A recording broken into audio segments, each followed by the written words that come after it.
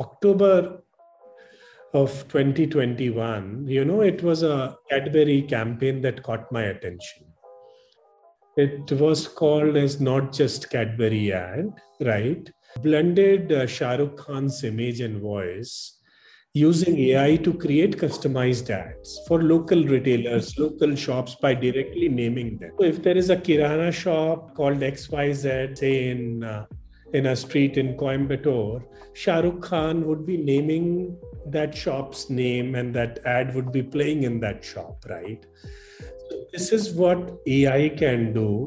And the idea to promote a local business when they had taken big hit during the pandemic really struck a chord. It was widely appreciated. Also, from a creative angle, this level of hyper personalization actually took the campaign viral, right? So this is what AI level innovation and technology can do to marketing.